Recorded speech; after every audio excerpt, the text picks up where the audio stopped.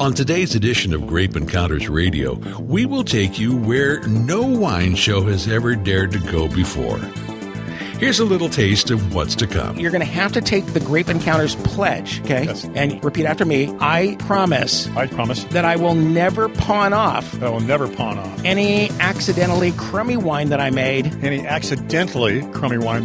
on my wine club members. And now from our Central Coast Wine Country studio in the quaint, friendly, and historic town of Atascadero, California, it's time to enjoy an hour of the really good stuff on Grape Encounters Radio. Heck, we may even uncork a bottle or two of wine while we're at it. Here's David Wilson.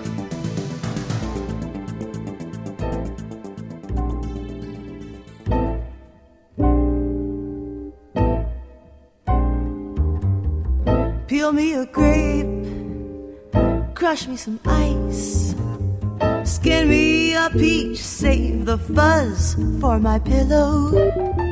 I gotta tell you what, I am still tingling. The hair is still standing up on the back of my neck from one of the best wine events. You know, it might be the best wine event I've ever been to. It was on my bucket list for a really long time. I said I was gonna make the 10-hour drive. Actually, I didn't know it was gonna be 10 hours, but I was gonna make the 10-hour drive up to Mendocino for WINESONG, because this is an event I've heard so much about. It's a charity event, and the reason I wanted to bring it to you is because I think that these kinds of events are incredible ways for nonprofits to raise money, but also incredible ways for you to be able to try an incredible amount of wine in a very short period of time, which can't always be healthy.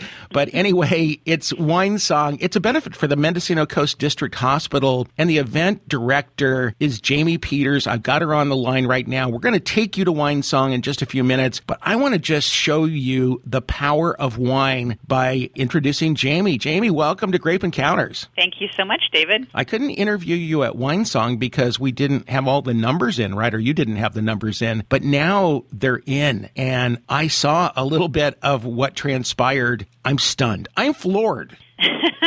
Talk about this. I mean, you're out in Mendocino, and so for those who don't know, that's way up the California coast, and it really is the boonies because you have to drive a long ways in the middle of nowhere through, of course, the beautiful Anderson Valley, which is one of the great wine regions of the world, to get out to the Mendocino coast. But once you're there, it's extraordinary. One of the most beautiful places in all of the U.S., if not the world. And so there's a hospital out there that you work with, and they rely largely on this event to grow and to be able to provide services, right? Absolutely. So I'm with the Mendocino Coast Hospital Foundation, and our sole purpose in WINESONG, and actually just our goal, is to provide quality health care, and that's by supporting and fundraising for our hospital. And so when people hear that, you think, oh, maybe they'll raise $25,000, like these kind of events do. They raise $20,000 or, if you're lucky, $50,000. If you're really super lucky, $100,000. Take me to the bottom line as much as you're able to share, or at least give me some examples of what this enormous event does.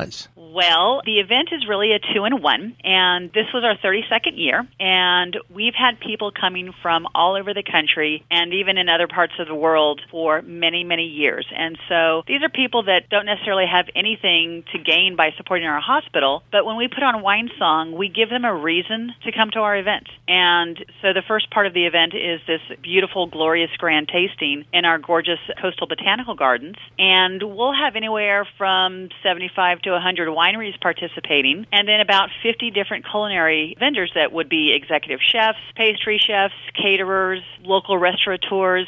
So it's quite spectacular. And then, of course, we add music on top of that. So that's the first part of the day. And then the second part of the day is really what we consider at the foundation to be the cornerstone of the event, and that's our auctions, and specifically our live auction, where we have amazing donations from incredibly generous people. And so we're so fortunate. And some of the wine lots that we get are just, this year we had a 24-bottle vertical of Joseph Phelps Insignia. Wow. That was from 1990 to 2013. Wow, yeah. And that was a private donation from someone that is a longtime supporter of ours. And it's really mind-blowing to know that we have such incredibly gracious supporters like that. So I stopped bidding at $500. What did it end up going for?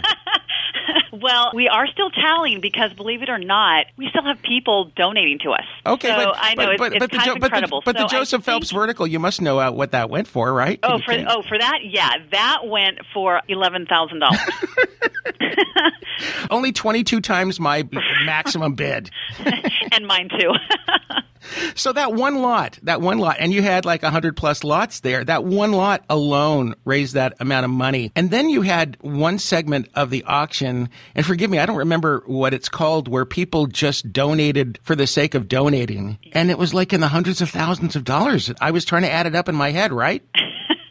So this was incredible. This was actually record-breaking for us. It's called the Fund a Need, and some other auctions will call it a Fund a Cause. But it's basically the one true, purely altruistic donation because you don't get anything back. You don't get a trip. You don't get wine. You don't get an experience.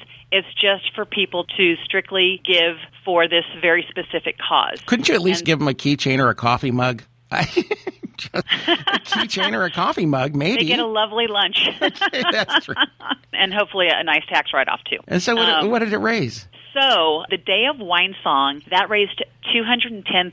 Oh, God. Right? Which was $35,000 more than our best year in the Fund a Need. Oh, my gosh. Yeah. And then since then, I have preliminary reports that we've raised another $10,000 just for that. Wow. Which is incredible because this was the largest ask that we've ever made. And it's very necessary. I mean, being in a place that's so remote with a hospital that services 600 square miles of residents and visitors to the coast, it's really important that we have great equipment because, we have 2 air ambulances, but the next hospital, if you had to go by road, is easily an hour and a half away. Yeah, exactly. And so we're a critical care access hospital here, and we have been able, through our Fund a Need and other revenues from WINESONG, to buy some really big deal items, big ticket items for the hospital. But, hospital equipment is not inexpensive. So it is vitally important that we are able to raise a lot of money to cover these costs. But, these kinds of fundraising events for nonprofits, hospitals, whatever, go on every day of the week around this country. Yes. I'm guessing that this is $1 million plus event in terms of its ability to generate revenues. Am I wrong? We're not quite there yet. We're just under, the $1 million range, and certainly it varies because it really depends a lot on how we do in the auction every year. Jamie, I haven't written my check yet, so let me know.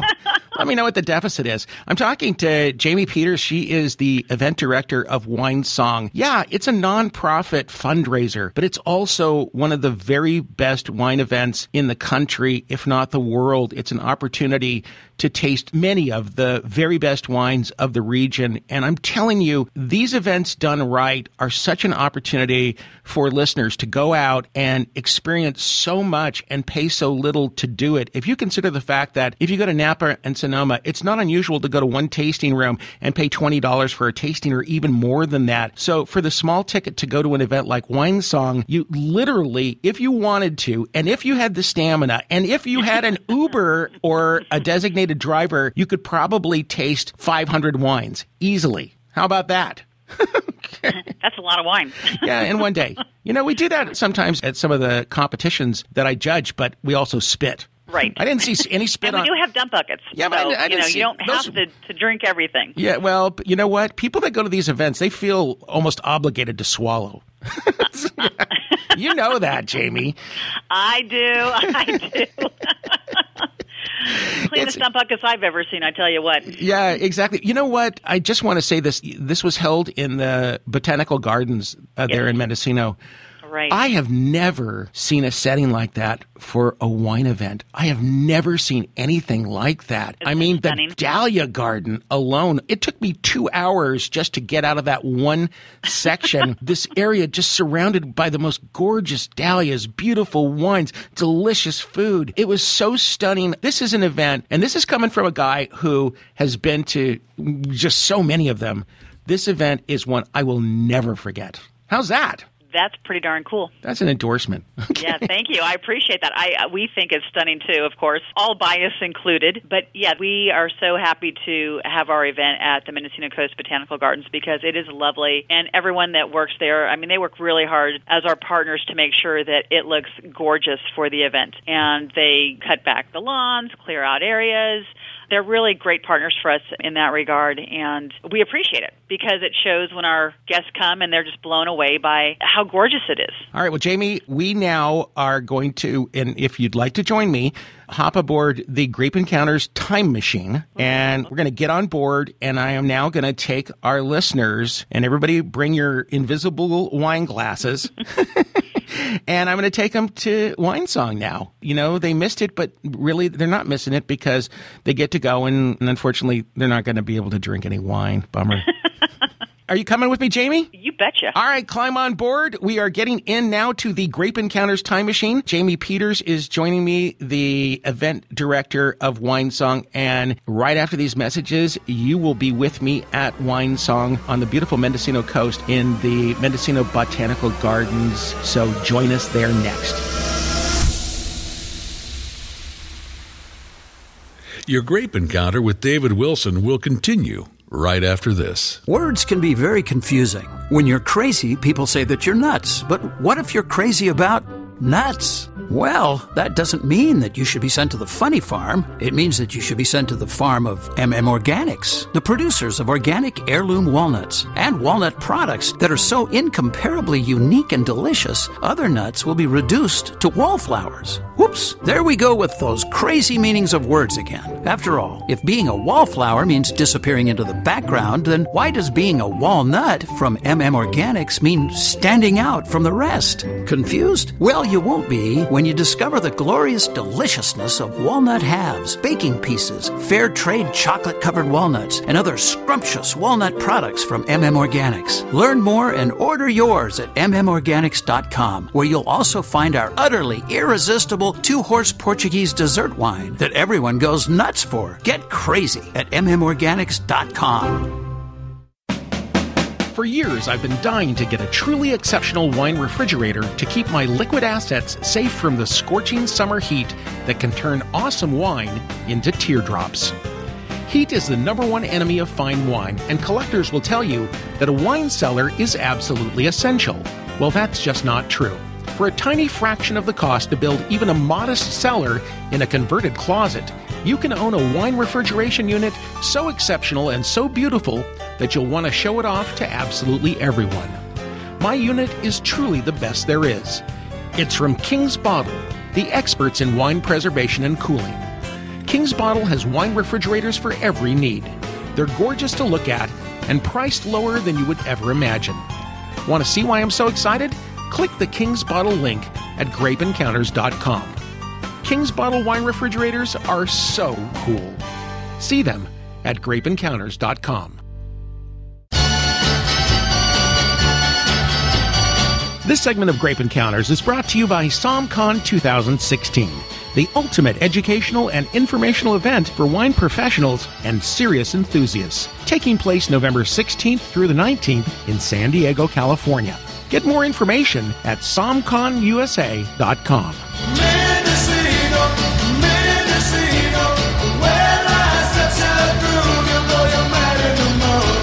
And we are back with Grape Encounters Radio, and as promised, our Grape Encounters time machine has taken you back a few days to our amazing visit to one of the country's most extraordinary wine events, WINESONG 2016, at the incredible Mendocino, California Botanical Gardens, and more specifically in the breathtaking Dahlia Garden, where I'm joined by Jeff Hansen of Lula Cellars. Definitely the most Hansen guy here.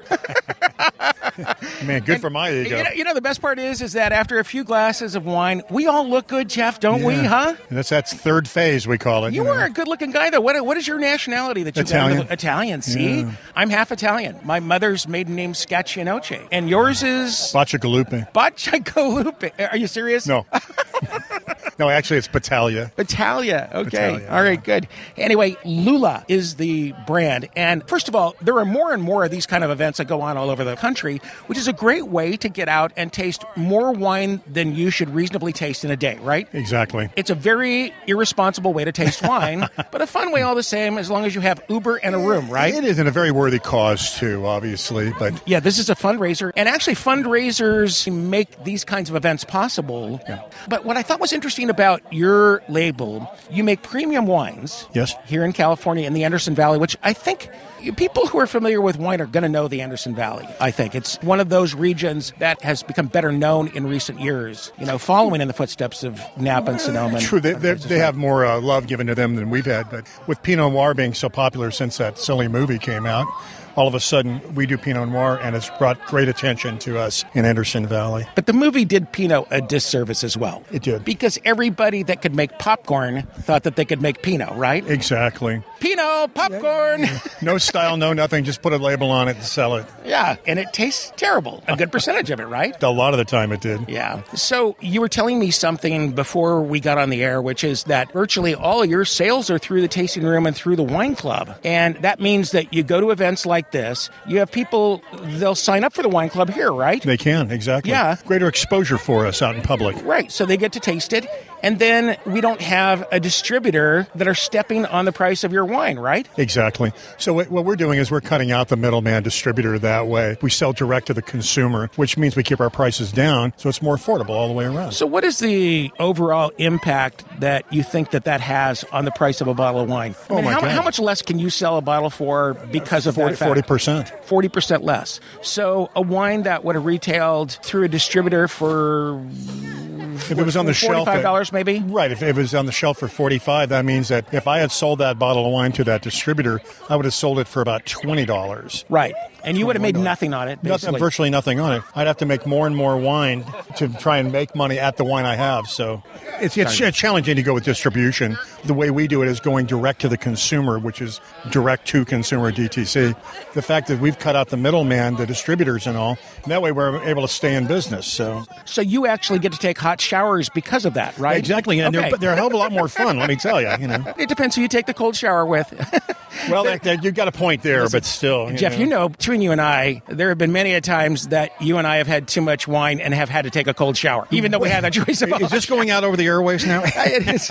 People are listening as we speak. Sure. All right, let's talk about, Lula, the kinds of wines that you're making. Pinot for sure. Anderson Valley, making some great Pinot. And that valley kind of runs sort of diagonal, right? So it does, yeah. It's not east, west, north, south. No, exactly. And it's closer to the coast, henceforth it is cooler. And Pinot Noir loves cool weather. You wouldn't grow Cabernet in our valley or Merlot or something else. It wouldn't do well there at all. So the thing that I found interesting was driving out here yesterday, going through these valleys. You start at one end of the valley, it's 91 degrees. Yes. By the time you get to the coast, it's like 54, 55 degrees. Exactly right. How is that possible? It's those microclimates.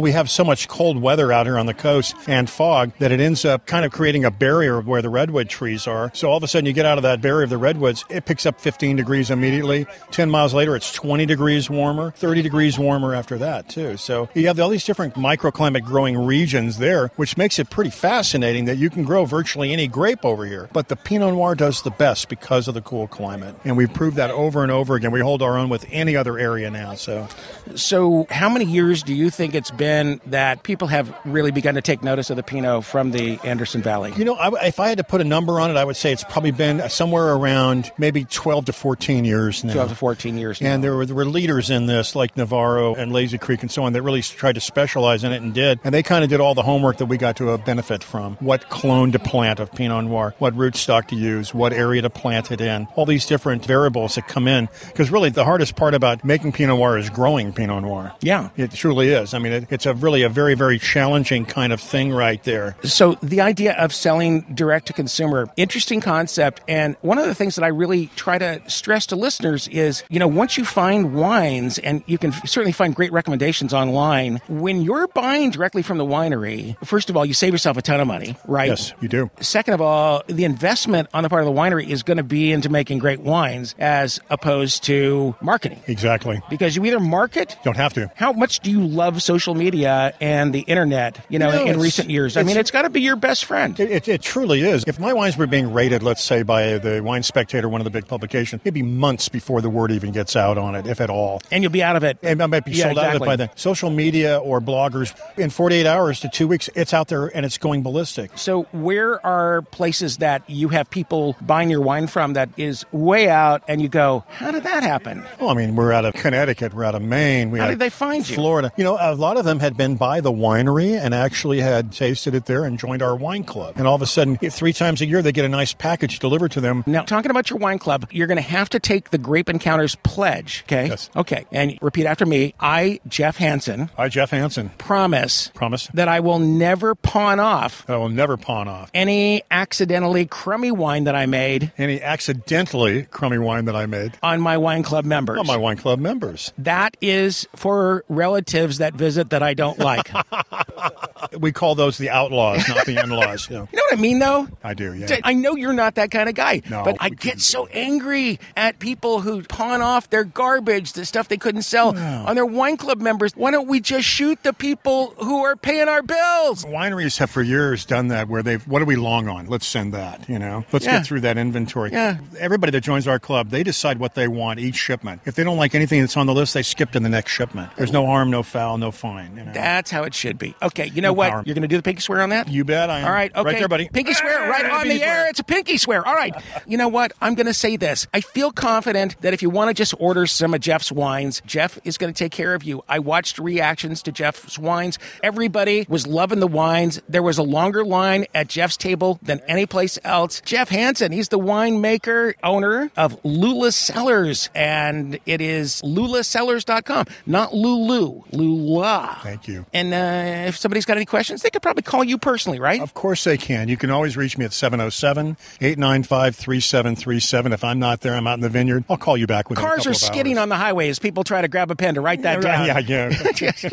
Just go to lulascellars.com. Hey, Jeff, nice having you. It was a pleasure being here today. All right, we're doing a radio handshake now, and we're going to be back with more Grape Encounters Radio coming to you from WINESONG 2016 in the Mendocino Botanical Gardens with just a little bit of a fog layer to keep it cool as we enjoy the very hot wines of Mendocino County and beyond on Grape Encounters Radio. Hi, this is David Wilson. It's California Wine Month. Time to raise a glass to all things California wine. Let's face it, Grape Encounters fans are looking for any excuse to enjoy wine, and this September is the perfect time to toast the state that puts America's wines on the map. So if you're listening on the East Coast, Midwest, Southwest, or Northwest, I encourage you to join me in saluting Wine Month by drinking your favorite California wines at home or at your local restaurant. I'll be there enjoying it with you, in spirit. If you're lucky enough to be in California this month, you can choose among 60-plus events and activities around the state. What better way to experience harvest than to take part in wine festivals, winemaking classes, winemaking dinners, VIP tastings, and tours? To learn more about these events or just geek out on California wines, visit discovercaliforniawines.com. Yes, sirree, that's discovercaliforniawines.com. A few days ago, a listener visited our wine bar, the Grape Encounters Emporium, because he wanted to see for himself if the wines from Cardella that I brag about all the time are as good as I keep telling all of you. He had driven quite a long distance to check out the Cardella wines, so we were delighted to let him sample them all. When he was most of the way through the tasting, I asked him if I had oversold these wines in any way. He smiled and replied, "Absolutely not. I can't recall any winery blowing my mind with virtually every wine they make. But after watching literally hundreds of faces light up after the first sip, I can tell you without any reservation that I believe Cardella is poised to be the next great American cult winery. Extraordinary whites, incomparable reds, insanely great values. I love Cardella's wines, and you will too. Learn how to get yours online at grapeencounters.com. This segment of Grape Encounters is presented by the incomparable wines of Cardella Winery, a favorite of everyone here at Grape Encounters. Purely delicious, purely amazing. Learn more at cardellawinery.com. We are stardust. We are golden, and we got together.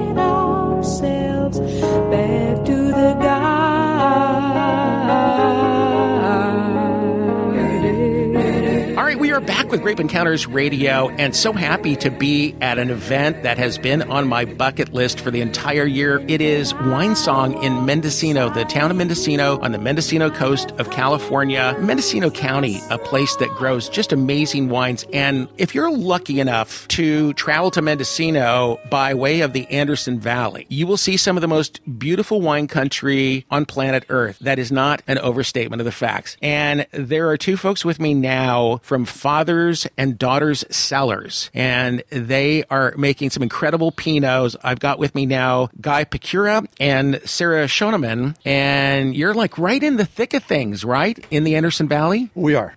She pushed that microphone away from you. Did you see that? I saw that. We're just a mile outside of Boonville. Yeah, Boonville. Boonville is exactly what it sounds like, too, right? It is. It's a small town. It's exactly what you imagine when you think of small town USA. When I went through Boonville for the first time, I saw that they had a fair. They had sheepdog trials at the fair. Sheepdog trials. Sheepdog trials. Okay. And it's just the kind of place you want to be and you want to hang out. That was one of the first things you said to me off mic was, doesn't the Anderson Valley look like what you think Napa was supposed to look like? I think Napa actually did look that way for a while, yeah. I've heard that it's the Napa of 30 years ago, but they probably said about Sonoma and about everywhere else. Is there a lot of effort in the Anderson Valley to maintain it the way it is? Because Napa, of course, has exploded. Sonoma, not so much different. But Anderson Valley, it doesn't appear to be too much different than what it looked like 10 years ago, 15 years ago. Well, I think the proximity of Napa and Sonoma to the Bay Area is probably the biggest contributor to the fact that it's grown so quickly. Right. And the Anderson Valley is kind of protected by Highway 128, which is a twisty, curvy road that takes you up into it. And I think that's part of the reason that it's been able to remain small and charming. You got to want to go there. You do. It's a destination. It's not a place you think about as you're driving somewhere else. Yeah, but amazing wines there. And the density of really outstanding wineries, of which all of our listeners all across the country will be familiar with many of those names, is really amazing. I mean, there's just some of the best names in the world in the Anderson Valley. Do you think that in other parts of the country that the Anderson Valley is starting to be recognized in the same way that, let's say, Napa and Sonoma might have been recognized 20 years ago? Is that happening? I think it is. I think in the last couple of years, I've seen the Wine Spectator pick up on the Anderson Valley and run some serious coverage on it. I've seen the Wall Street Journal do a great article in the Anderson Valley. Yeah. So I think it's starting to get recognition. I don't think it'll change it. Sarah? But we're also getting more wineries from outside of the area, Arista, Williams-Sonoma, Cakebread, who are sourcing their grapes from Anderson Valley. So these are,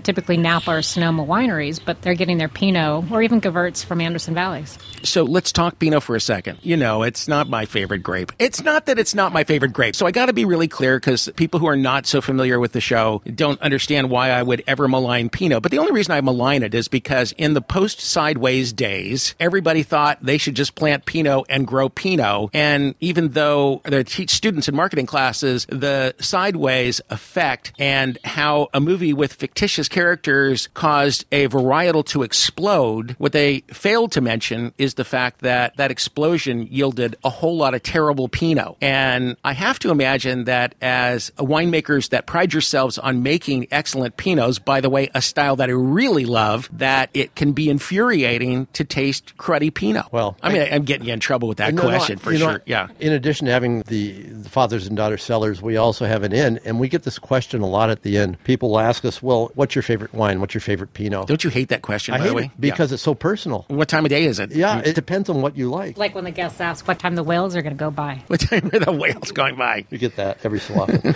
But 4 hours ago. The style of Pinot that we produce is a style that we like, and we're lucky to have a winemaker who's focused on that style as well. One that's lean, it's Burgundian. It lets the vineyard and the terroir speak for itself. Very little new oak is used. That's the way that we like Pinot. But other people's taste may be different. I mean, these wineries that produce Pinots that you don't like are doing quite well. Oh, mushrooms, rotten leaves, and forest floor. No, that's just not for me. But the thing about Pinot is that there are so many different styles of Pinot. So if I asked you what would be varietally correct when it comes to Pinot, what would your answer be? Well, I'd say Burgundian. You'd say Burgundian. But I would agree with you. I'd say Pinot's like the chameleon of varietals. I mean, it can take so many shapes and forms. Do you think consumers care about varietal correctness? No. I don't either. I think consumers care about either what people tell them to care about or what they taste and like. Wow. That's an interesting twist because most everybody answers consumers care about what they like, what they love. But you're the first person to say what people tell them they're supposed to like. Well, somebody has to get you to try it first. first. Right. I mean, some people may just say, I'm going to try this Pinot off the shelf, but if they've been told something is good, they're more likely to try it first.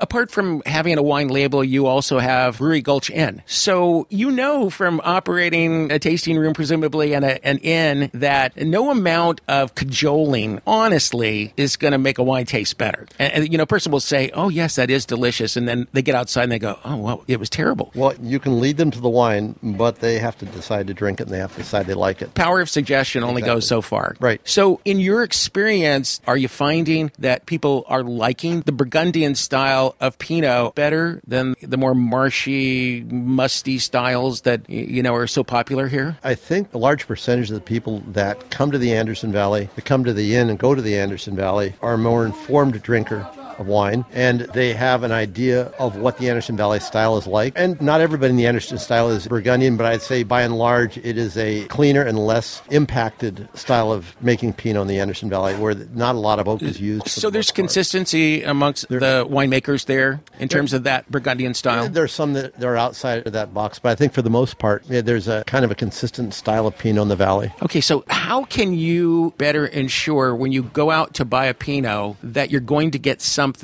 that you're going to be happy with, other than the answer that I expect you to say, which is buy Anderson Valley Pinots? Give people guidance, because, I will give up my Pinot hating if you can answer this question. It's not Pinot hating, but you know what I'm saying.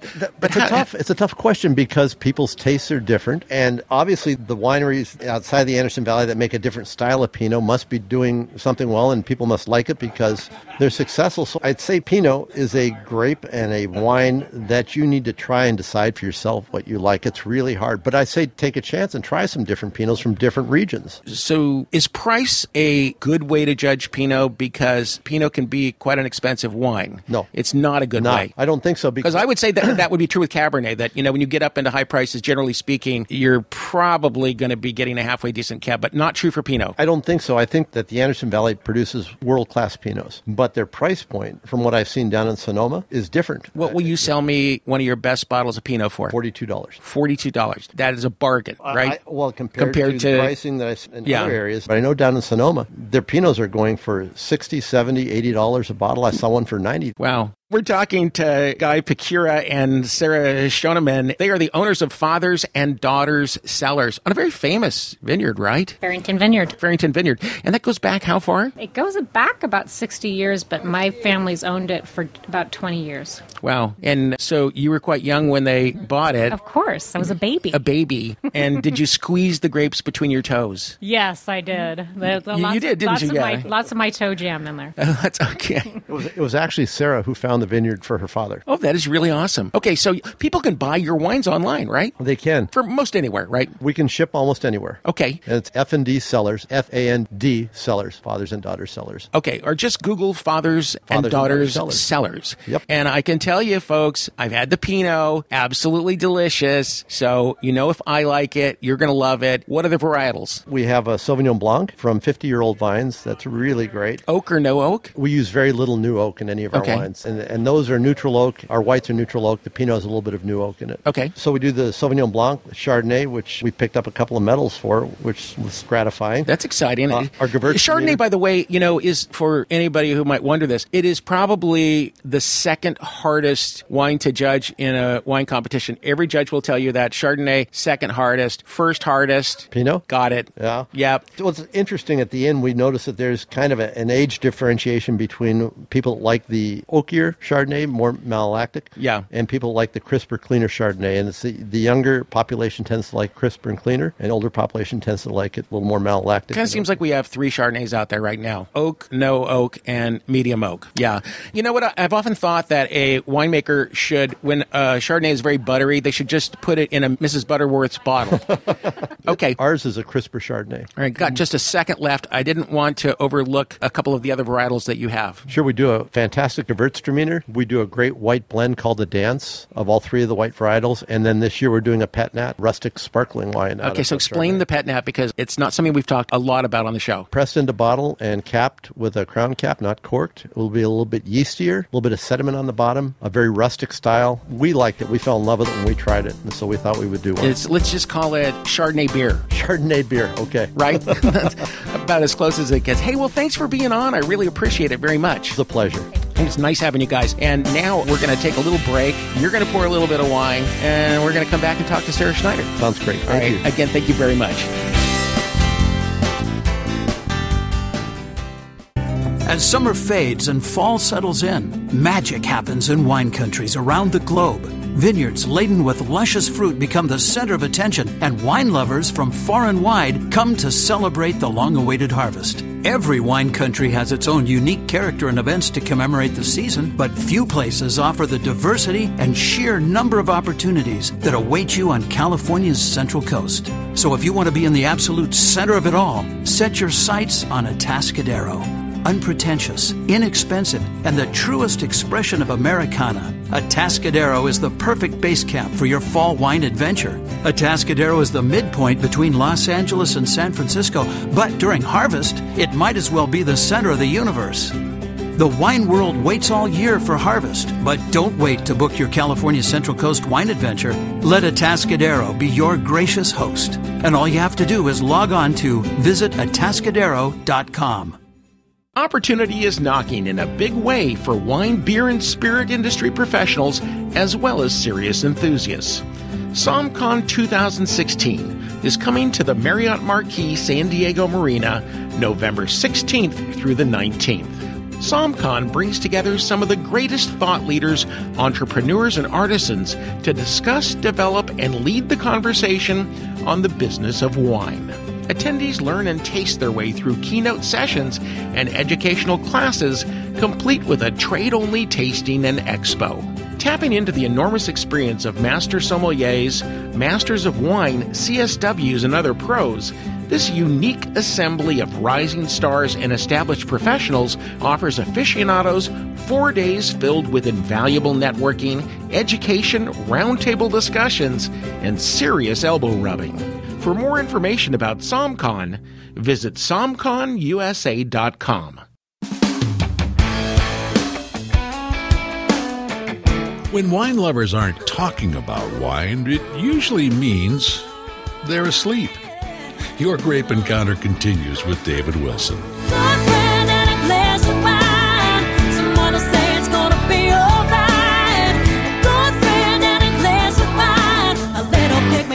All right, we are back with Grape Encounters Radio, coming to you from WINESONG, an absolutely amazing tasting event in Mendocino, California, where behind me you can hear what promises to be a $1 million wine auction taking place.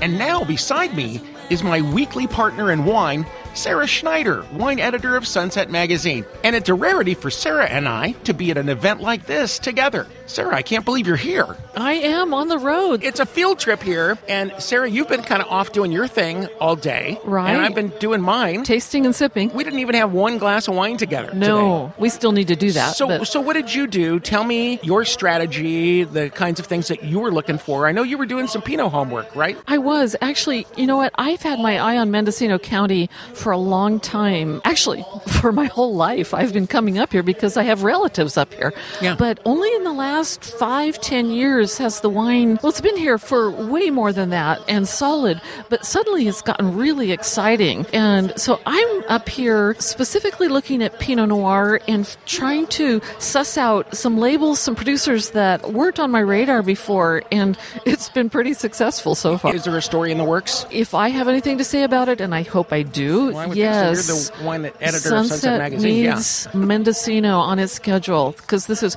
really exciting. Seriously, if you haven't been wine tasting up here recently, it's time. And, you know, so much of the kind of wines that you come to appreciate from places like Napa and Sonoma, but Mendocino, better values, I think, in general. You're going to find some different varietals that you might not see. A lot of Italian varietals that you don't normally see. That is true. Because there were a lot of Italians that settled this area a long time ago. Right, and those tend to be up and down the 101 corridor through Ukiah, which, you know, sort of Redwood Valley, lots of Italian varietals there. And I think there's one that you should taste coming up through Yorkville Highlands, 128 into the Anderson Valley. Yorkville Cellars does a really good Cabernet Franc. Oh, yes. I think that should be You know on how your... much I love Cab Franc. Yeah. I will definitely do that if I can search them out. We've got some interesting stuff going on in the background. People are probably going, what is all that babbling in the background? So what's interesting about these events, more and more of these kinds of events are taking place all over the country, and they've proven to be very effective ways for communities to get things done. And this community of Mendocino has a first-rate hospital. This is a good place for you and I to get sick It right would now, be, right? No wishes for that, but yes. So you hear this auction going on that is sort of like a junior version of the Sonoma auction or the Napa auction, right? It is. And there was a time when this auction, which I came 2 years ago, and even the Sonoma auction were really just homespun community events. The Sonoma auction was kind of a local talent show, funny. But now everything is getting a little bit slicker. This auction still feels not us, Sarah. No, we're not slicker. Slick. No. Okay. I won't be slick. But this auction still has a very much a community feel. People are coming together to taste the wines of the area, but there is a lot of interest from the outside here on the ground too. And these numbers that they're putting on the board are really respectable for lots that are wines you couldn't find in any other way but to come to an event like this. There are some wines from the outside. There is a whole horizontal of Bordeaux, vertical of Napa Valley insignia. Some incredible finds here. And I think what makes these very good opportunities is, and I really encourage people to look for these kinds of events, and I'm going to say there's thousands of them that occur throughout the country now, is that because they're charity events, there's a tendency for a lot of really good wines to come to the event and be donated or also served at the event, which means that you're going to have a lot of wine to taste there. You could never do this going out to tasting rooms, right? You couldn't go to, my tops is 5 tasting rooms a day. That's high for me. And that's really high, right? Yeah. And 5's a lot. But here, I've probably tasted realistically from 20. Right. And probably tasted maybe 60 wines today. That makes sense. And I'm sleeping in a U-Haul tonight. But you can come and you can taste a lot of wine. You can get a room. You can take a shuttle bus. It's easy. It's the single best way to navigate a wine region in a very short period of time, have a lot of fun. Oh, and write it off on your taxes. Did I mention that? Write it off. There is that. So we were sitting in there together at a table just moments ago, and they raised just with one item, and it wasn't even an item. They just said, who wants to donate for the smart bed? Like smartphones, smart beds. They raised like $260,000. For the hospital. I want a bed that smart.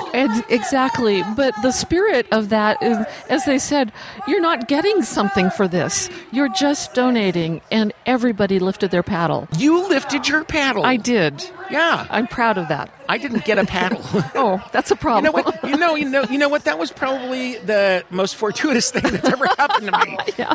Paddles are dangerous things, I can tell you. Quick, sit on the paddle. Have you ever, because you go to a lot of these auctions, have you screwed up at any time? I Scratch protect your myself ear with a paddle or something like that? No major screw-ups yet. No. So they were auctioning off all kinds of really cool stuff, travel. By the way, these things oftentimes are great opportunities to score some really cool things like rare wines that you're never, ever, ever, ever going to be able to buy because they're in somebody's collection, private collection. Right. It impressed me today, for one thing, is that, and I recently was at the Sonoma auction, and before that, the Napa Valley. And in those auctions, most of the wines are donated by the wineries themselves. Yeah. This one is unique in that many, many local people who have ties to the wine industry dip into their private cellars, and they actually offer up lots that they've collected, which is quite an unusual opportunity contrasted to Sonoma and Napa. Tell me some things that impressed you today, real quick. We got just a minute. Real quick, I have to shout out for some producers here, especially Pinot, since that was my research coming up to start. I tasted Wait Smashed, a newish producer, well worth seeking out. Fathers and Daughters, the wines. We just had them on the show just a few minutes ago. Did you really? Yeah, you just missed them, yeah. Oh, I'm sorry about that. Lula Vineyards, really just young. Had them on the show. Oh my goodness, ago. we're on the same page. Following me around. Maybe. Okay, all right. But also, I would shout out to the Alsatian varieties in Anderson Valley, especially the Gewürztraminers. Just had a Lazy Creek that was beautiful and dry. Rieslings, Pinot Blancs. These are rising stars in Anderson Valley. All right, that's going to do it for Grape Encounters today. Sarah, glad that we could meet up here. It's good to be on the road with you. Nice to have a little field trip. We got to do more of this. And we will see you next week, same time, same channel, for for another episode of Grape Encounters Radio. More importantly, though, another installment of Sippin' with Sarah. I'll be there. Today's Grape Encounter may be over, but look at the bright side. Now you get to put everything you learned today into practice. And don't forget to join our Grape Encounters Radio Facebook group page, where incredibly fun people just like you share ideas and frequently get together to share a bottle as well.